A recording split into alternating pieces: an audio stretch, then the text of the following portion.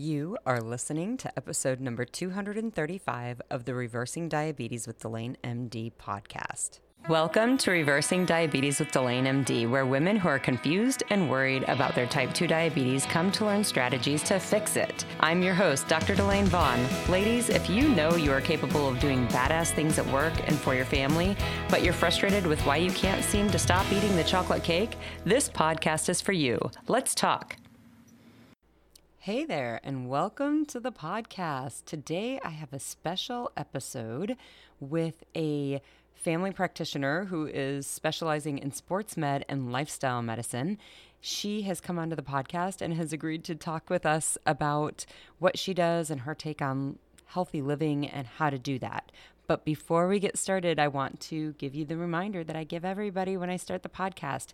If you are on medications for your type 2 diabetes, please be careful making the changes that are spoken of in this podcast.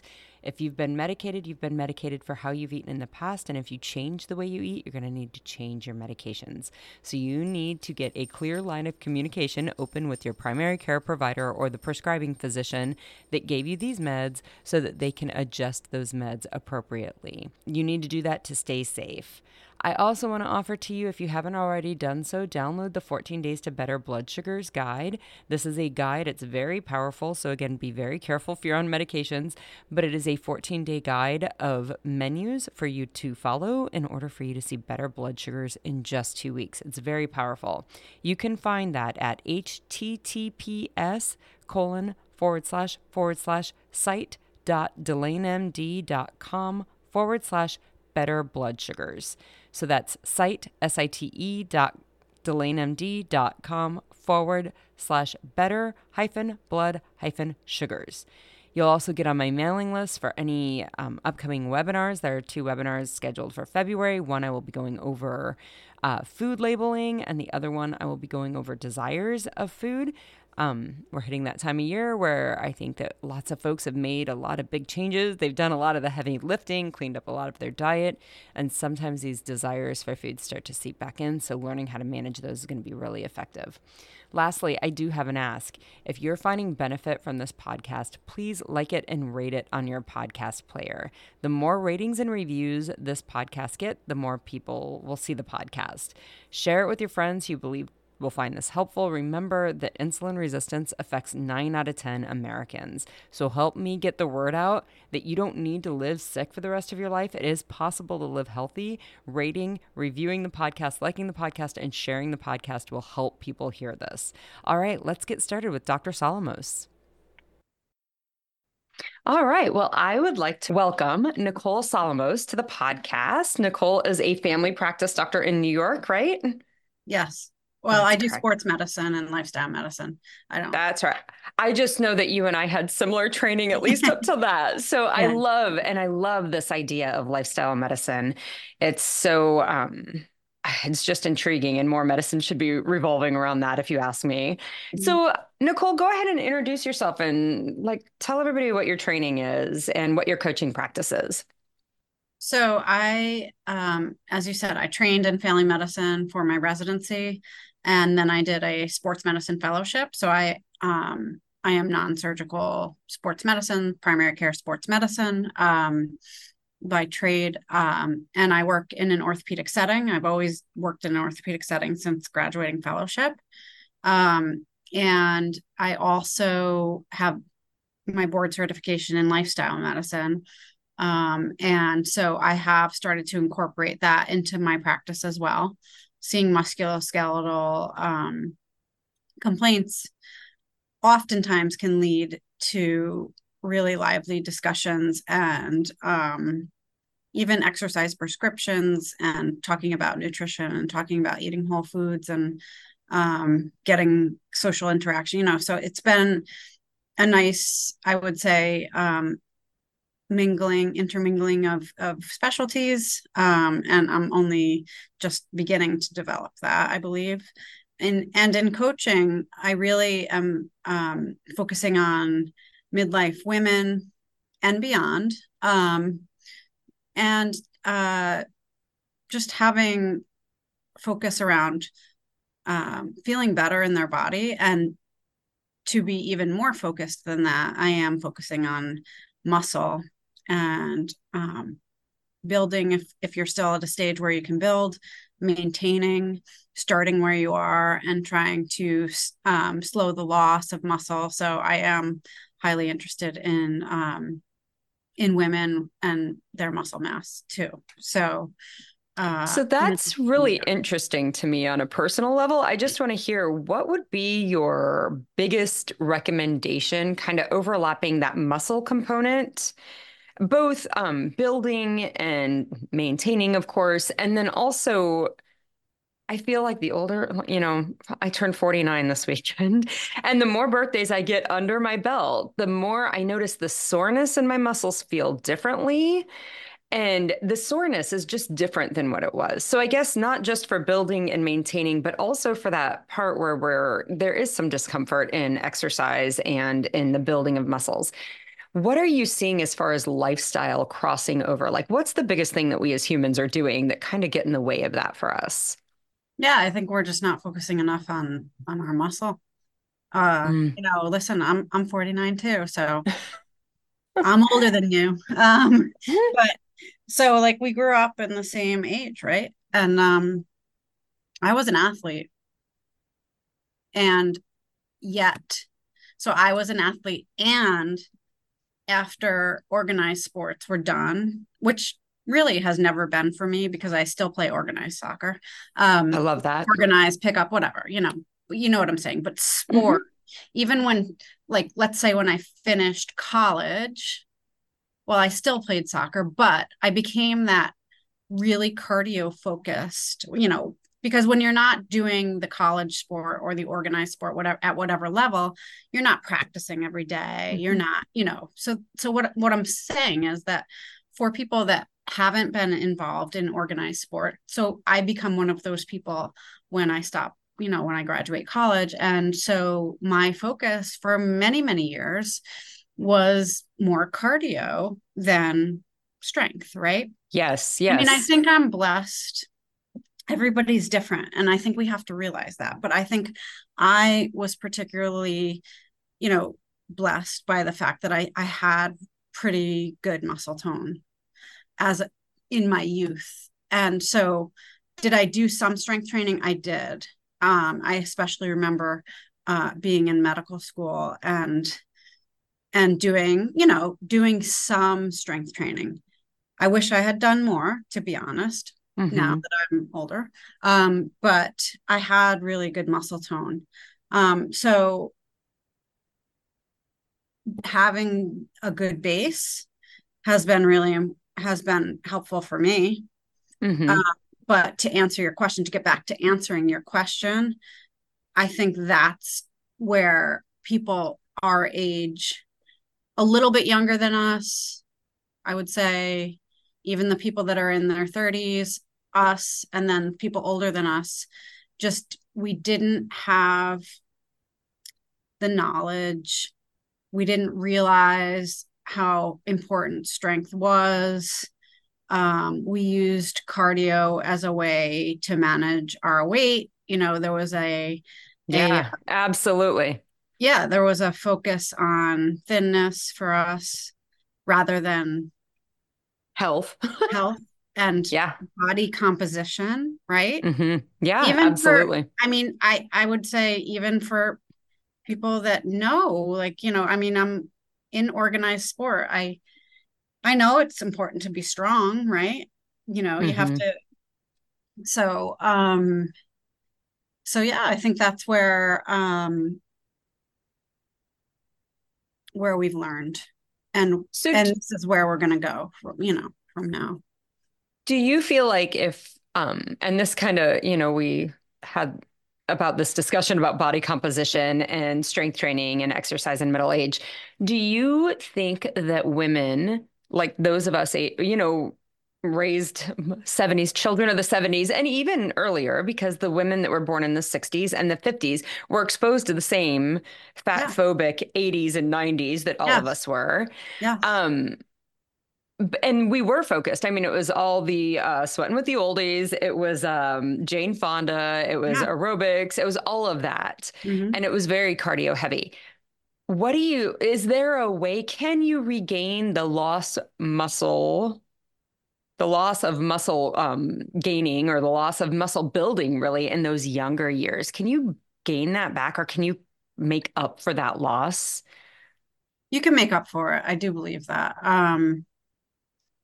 Unfortunately, as women, I mean, not unfortunately, I don't want to use any negative connotation, but okay, when we hit perimenopause, a lot of stuff starts changing, with our Mm-hmm. hormones. And the only way we realize it, and we still may not realize it, and I'm included in this group, is that um we start feeling different. And just like you explained, like, yeah, it's very different the way I feel Mm-hmm. um when I play soccer or when I work out or whatever, as opposed to when I was in my 20s and 30s, right? Um, so can we regain it? It's hard as women when we start losing our estrogen. Mm-hmm. I think we're more focused on, trying to maintain. Do I believe that there's some building that can be done? I do.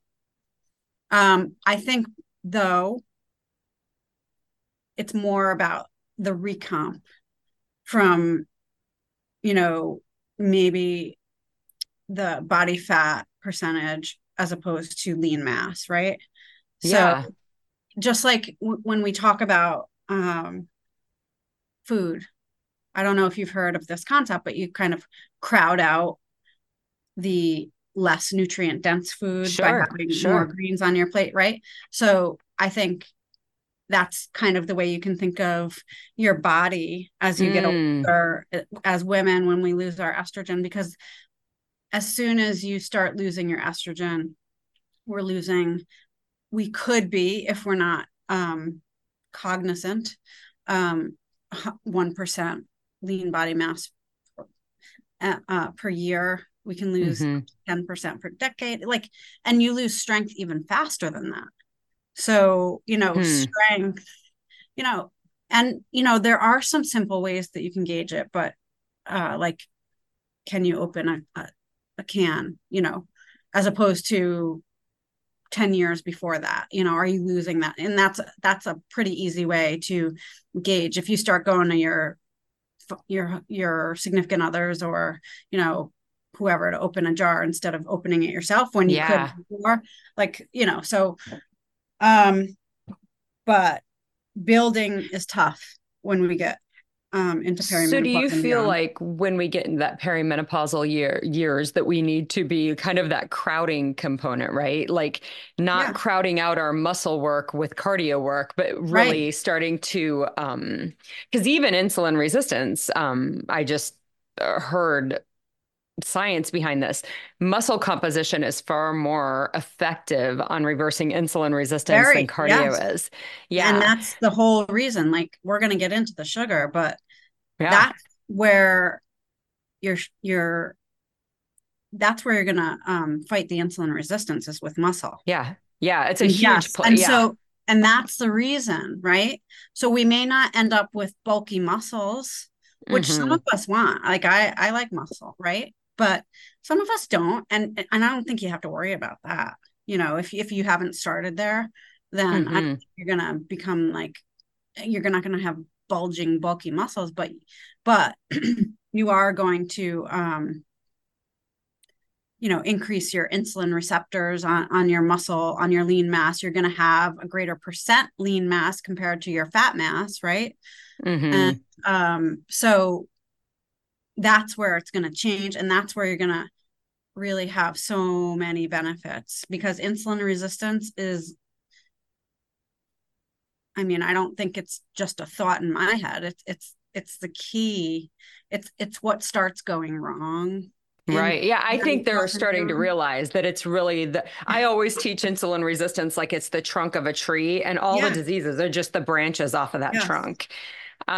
So absolutely. So what is the biggest tip that you give women, the women you work with, that age group for that recomposition? Like I guess, what are the steps that you would give them to Well, I getting think, to that? yeah, I think to be very basic about it, resistance train 2 to 3 times a week, if not more. I don't think 4 times a week is a bad thing. Do you Um, mean resistance train full body, or do you mean doing 4 times a week different muscle groups? yeah, Okay. I would say Yeah. either. I mean, because you might be talking about somebody who hasn't done any, right? So Right. you have to start where you are. And again, Okay. when I say resistance training, I don't mean that you have to lift heavy weights. I think it's beneficial if you can with Okay. good form and everything. I think it's something to look forward to if you choose, but you start with body weight. You start with modifying and you start where you are and you start Yeah. the amount of time that you can do. Keeping in mind that you don't have to like it. You just have to like the result. Okay. Yeah. So Yeah. so resistance training. And I think it's pretty clear that we should be very that we should increase our protein and really be careful about getting a lot of protein. Um, I think that the recommended daily allowance is most likely too low and Mm-hmm. get more. I don't want to, I mean, I'm not a researcher, but it looks like a gram per pound or maybe a little bit less of ideal body weight, by the way. Um, Ideal body weight, you Yeah. know, I mean, it's hard to get that, right? Sure. I Um, struggle to get that every I day. do I too. struggle big time. And I don't really feel very well when I'm pushing that much protein. I feel overfull. It's just really unpleasant. We talk about that a lot in my group about because I always tell them you should be shooting for at least a gram per pound of body weight. Like that's what you Mhm. should really be shooting for. And some studies even show up to like 2 grams, which seems ridiculous. I know. And I've had some pushback when I posted that on Oh, social yeah, yeah, media. yeah. The nephrologists get really excited. Well, 2 grams, I said a gram per pound. People will argue with that, but I don't, Yeah, I mean, and then the plant versus animal protein, sure. that's another argument. I mean, I don't want to argue with anybody. I just think you should try to, The um, fact is, we clearly need more. yeah. You can split And hairs over one or right. two, or animal or plant, but we need more. Yeah. Yeah. And, and there are plenty of people that are plant-based that have Doing great. good Yeah. muscle mass, right? So, Yeah. um, yeah. So I think those are the two things that I'm hitting hard with midlife and beyond females is and like I said, if you're in your 70s or 80s, it's not too late. Oh, It's I love not that. too late because Yeah. okay, yeah, you're well past menopause, but you're well into menopause, I should say. But um it's more and even beyond the metabolic health that we're talking about, it's also the way you feel, right? It's Hmm. self-efficacy. I think that's huge. You know, Yes. I have a course and I have many videos where I teach people exercises that they can do to increase leg strength, to get up from the floor, Yeah. to be able Hmm. to pick up a grandchild, to be able to uh, step off of a curb without falling and breaking your hip, which is A big deal. really not Yeah. an injury that anybody should have at that age, Yeah. right? It's really can lead to a downward spiral pretty quickly. So, you know, it's not, I think the metabolic part of it is very important, even in your Hmm. 70s, 80s, 60s, 70s, 80s. It's super important as well, but it's also the self-efficacy and the way you'll feel. Yeah. So, Yeah, that's so spot on. That's so spot on. So the two big things for that kind of strength training and muscle recomposition or body recomposition is really we should be doing muscle or weight work three at least times a week. And then we really need to give our body the building blocks in the form of 1 gram at least per body or per pound of body weight for protein, right? yeah, it would Yeah. be nice. Some Yeah. people say, point eight. Yeah, listen, as long as you increase it, you're feeling well. I think that there are ways that we can monitor that. They're not very cost effective at this point. From what I see. So I don't want to just like make a blanket statement that everybody should have a glucometer, like a continuous Yeah. glucose monitor or there are other things, you can measure, but they may, not, I don't think everybody can access them easily. So, Yeah, and you know what? In the end, like the monitoring, at least in my mindset, the monitoring is not as important as the doing of the that's thing right. that is healthy, right? That's Like right. I always tell my clients because they'll be like, "Oh, my blood sugar didn't follow, and I ate so clean and so few carbs and yada yada." And I'm like, "Well, yeah, that's the healthy part thing. That's the healthy thing in life. It's not the blood sugar that follows. That will eventually catch up. The Yeah. healthy thing is that we ate carrots and chicken and not Pop-Tarts." So, Right. yeah, Right. yeah. Right. I mean, So, and that I would say I probably left out one of the other like generalities that I really promote to my clients and patients is really not to eat processed food as much as yeah. possible. Yeah, enjoy life, and I try to teach people how they can enjoy eating and being with others without processed food. So Yeah, and that is a great lead in because I do want to talk about sugar. I know we kind of touched base on autoimmunity, and if we have time, we can dive into that. If not, we can have you back on the podcast and we can dive into that. But I want to talk about sugar because I think you have some really interesting information that I at least had never heard of as far as the history of sugar. But I also think that and I agree, like, and I don't mean to sound super hyperbolic, but I'm like, processed foods, that food will kill you. That food will make you sick. And I yeah, do absolutely believe that. I know it's a pretty polarizing thought because there is this significant mantra amongst the diet mentality that is a little bit's okay. Some of it's okay. And in my mind, I'm like, I don't know that any of it's okay. It'll kill you. correct. But um, so let's talk about the history of sugar. And then I do want to talk about like the three negative impacts that you see on human beings when they're consuming sugar and processed foods. Really, let's processed sugars. I'm not talking about apples and oranges. I'm talking about Pop-Tarts. Right. Yeah. So you want to know about the history, right? You want to know a little bit Hmm. about the history. So yeah, I have a whole module on the history of sugar. And so sugar originally it came from two sources, way back, sugarcane and the sugar beet, right? So Hmm. um, when it was first discovered, and like, so I'm sure you know this, and a lot of people probably I do, but don't. okay, but well, you do know that sugar, when we ingest it, Sure. causes a dopamine rush, right? Yeah. Just like Binds anything the else. mu opioid receptor. And Yeah. yeah. Just Yeah. like drugs, just like sex, just like anything that we enjoy, right? It works Hmm. on the dopamine reward system. So when sugar was first discovered from the sugar beet, from the sugar cane, it was used medicinally as well Mm. as recreationally, like a drug for a high.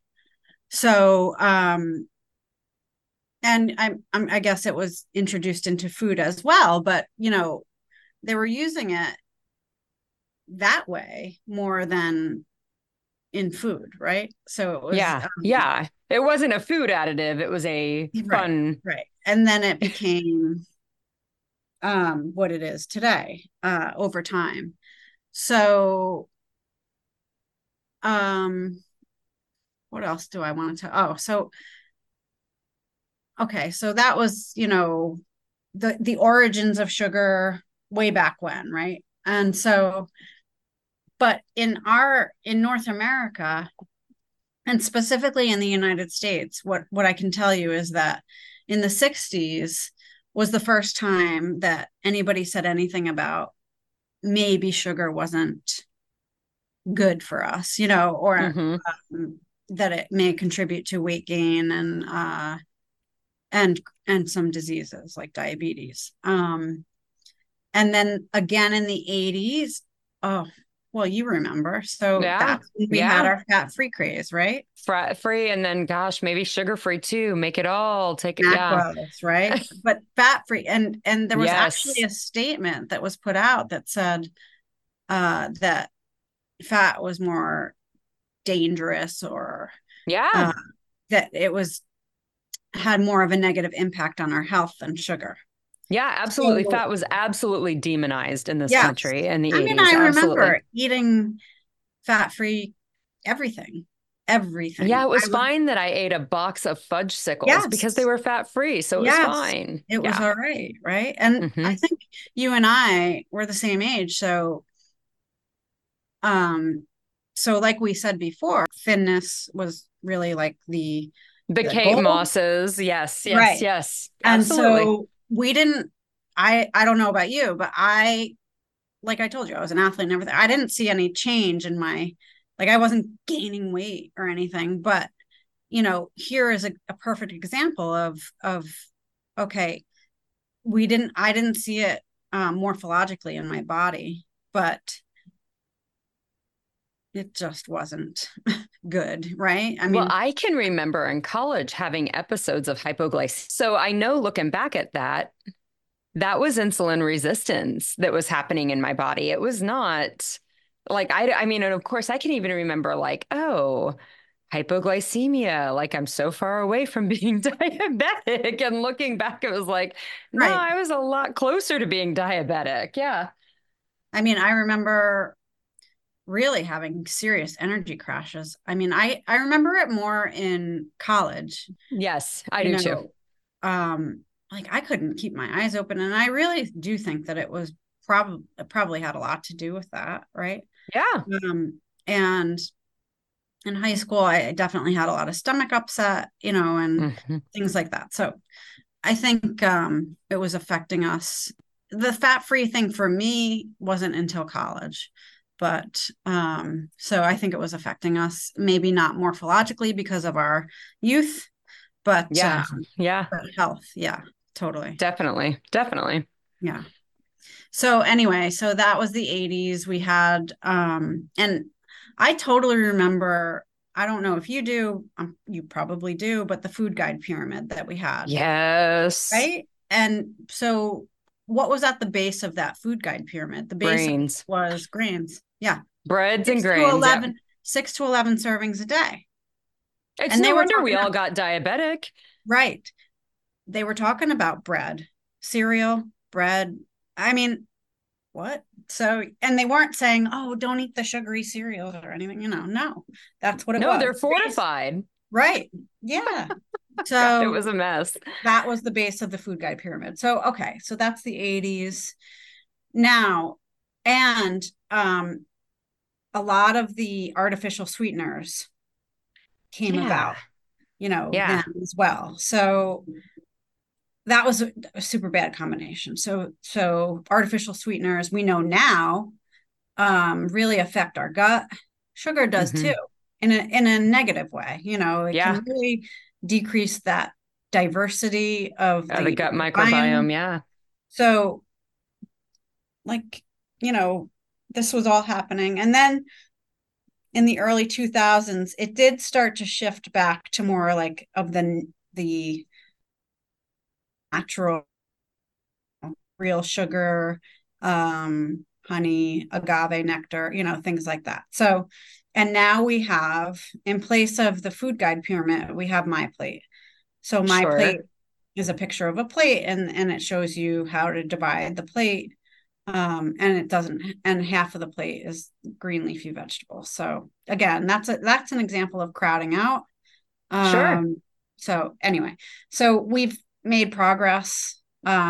People like you and I, and there are many people that are really bringing this to the forefront. So I think progress is being made, and it's really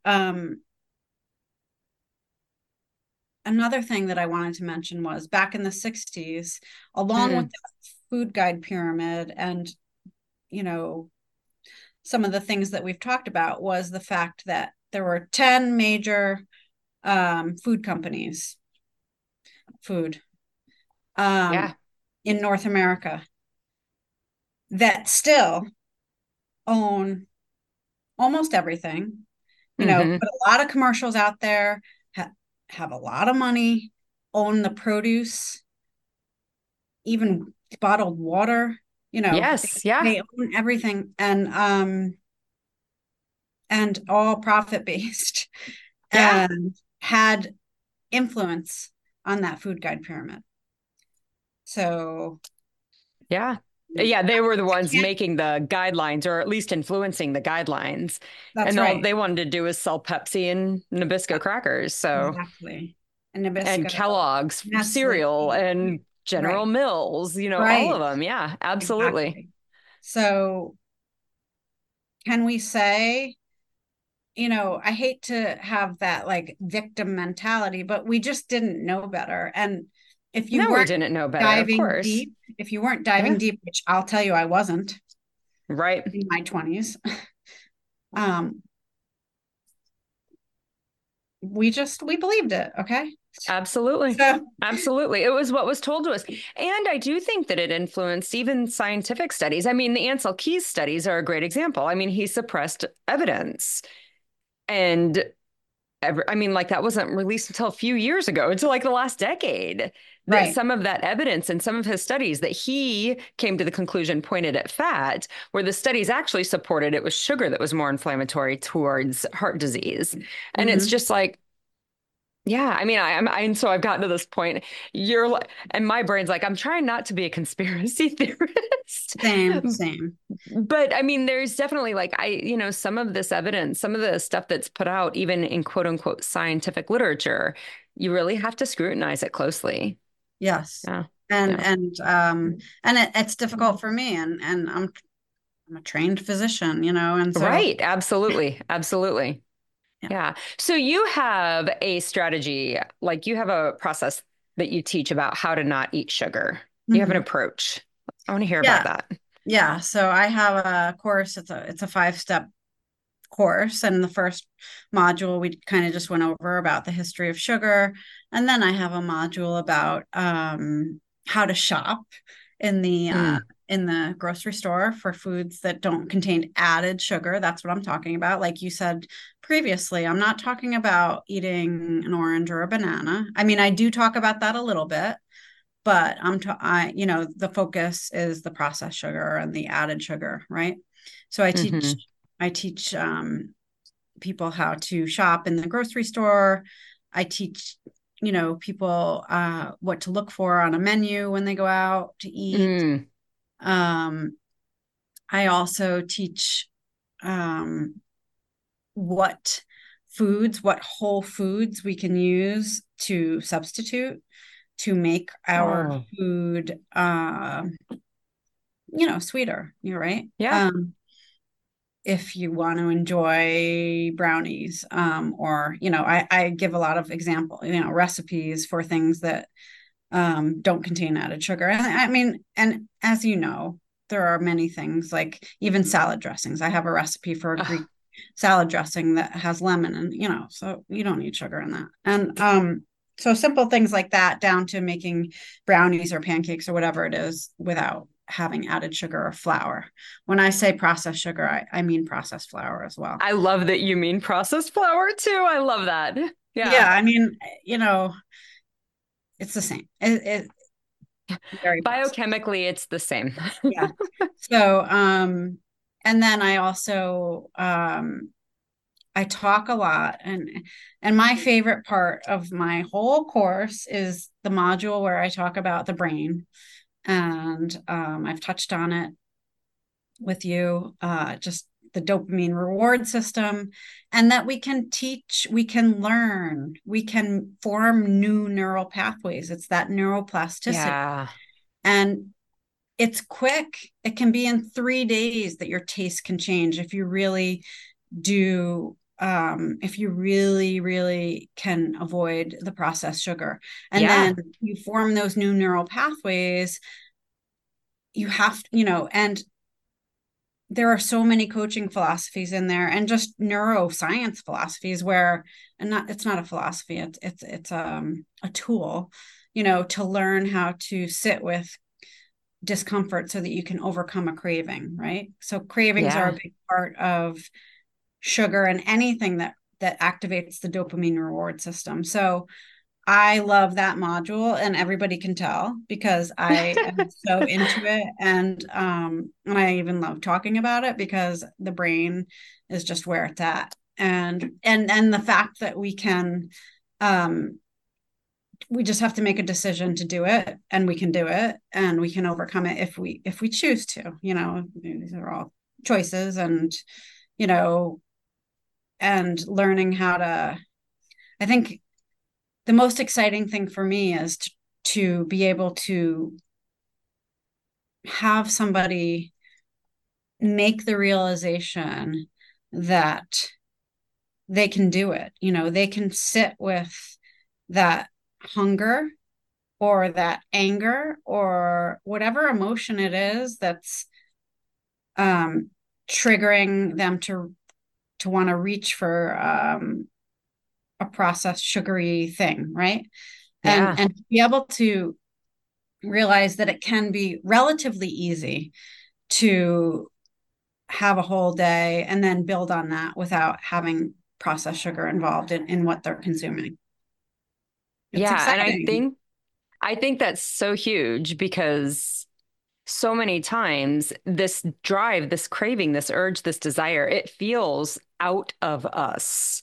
It feels like something like there's some alien force acting on us. And when we can break it down and show clients that actually this is just neurochemistry, I call it seeing the wizard behind the curtain, being a Kansas kid. That's what, the wizard behind the curtain. It's really hard to be afraid of the hologram on the wall anymore when you just know it's a man behind the curtain, right? And Right. then from that space, it's so liberating. And it is. It's powerful to be a part of, and it's powerful to watch in somebody else's life. It is really amazing. So, It really is. And I've seen it, I think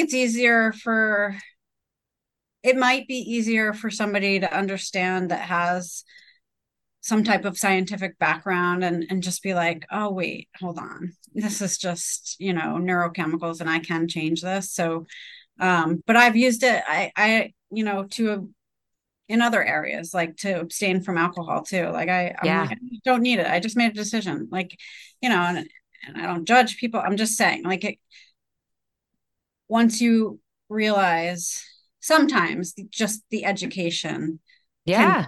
can turn that switch. So Absolutely. Absolutely. Well, we have covered a lot today, and I really am super appreciative of you coming on the podcast and sharing your knowledge base because, like, you're teaching me things, you're teaching the audience things. I have one question for you that I like to ask anybody who comes on the podcast as an expert that comes on the podcast and shares information. What do you feel like is the most important thing? If there was one thing a human could do to improve their health, what would that one thing that you would tell them that would give them the most bang for their buck be? I mean, I think we've been talking about it for half an hour now. I honestly, I've changed my life by not eating processed sugar. I'll say sugar, meaning flour as well. So I don't know that I can prioritize it over the strength, but I think that's where it starts. For some people is like, I had some autoimmune diseases. I guess I should say I still have them, but I don't have any symptoms of them. And that I love that. was a huge change for me when I stopped eating processed sugar. I think that's it. Yeah. I do too. And I agree. Like there is the exercise components. As human animals, we are meant to be out and about and moving our bodies, but there's no amount of movement or exercise that undoes a Pop Tart or erases it. So I'm always like, that part still has to go. So I agree. I mean, I always think that that's the biggest thing too, but I like to hear other people's input and I appreciate that. I So mean, exercise for me is right up there. yes. And as you know, I'm certainly, the resistance. It's right up there, but I changed my life. I kind of already had that, so the sugar thing Yeah. is huge. So yeah. Yeah. So how can people get in touch with you if they want to hear more about your programs and hear about more about your coaching? Well, on LinkedIn, I'm there as Food Fit Doc. I have a website, beforesunrisecoaching.com. Mm. And that's how you can get in touch with me. I love it. I love it. Anything else you want to add before we sign off? No, I'm just so happy that you had me on. This was really fun. I'm honored to be on the podcast, and you're doing great things. Oh, well, thank you. The feeling is very mutual. I appreciate that. We're going to sign off. I'll be back next week with another podcast. Talk to you then.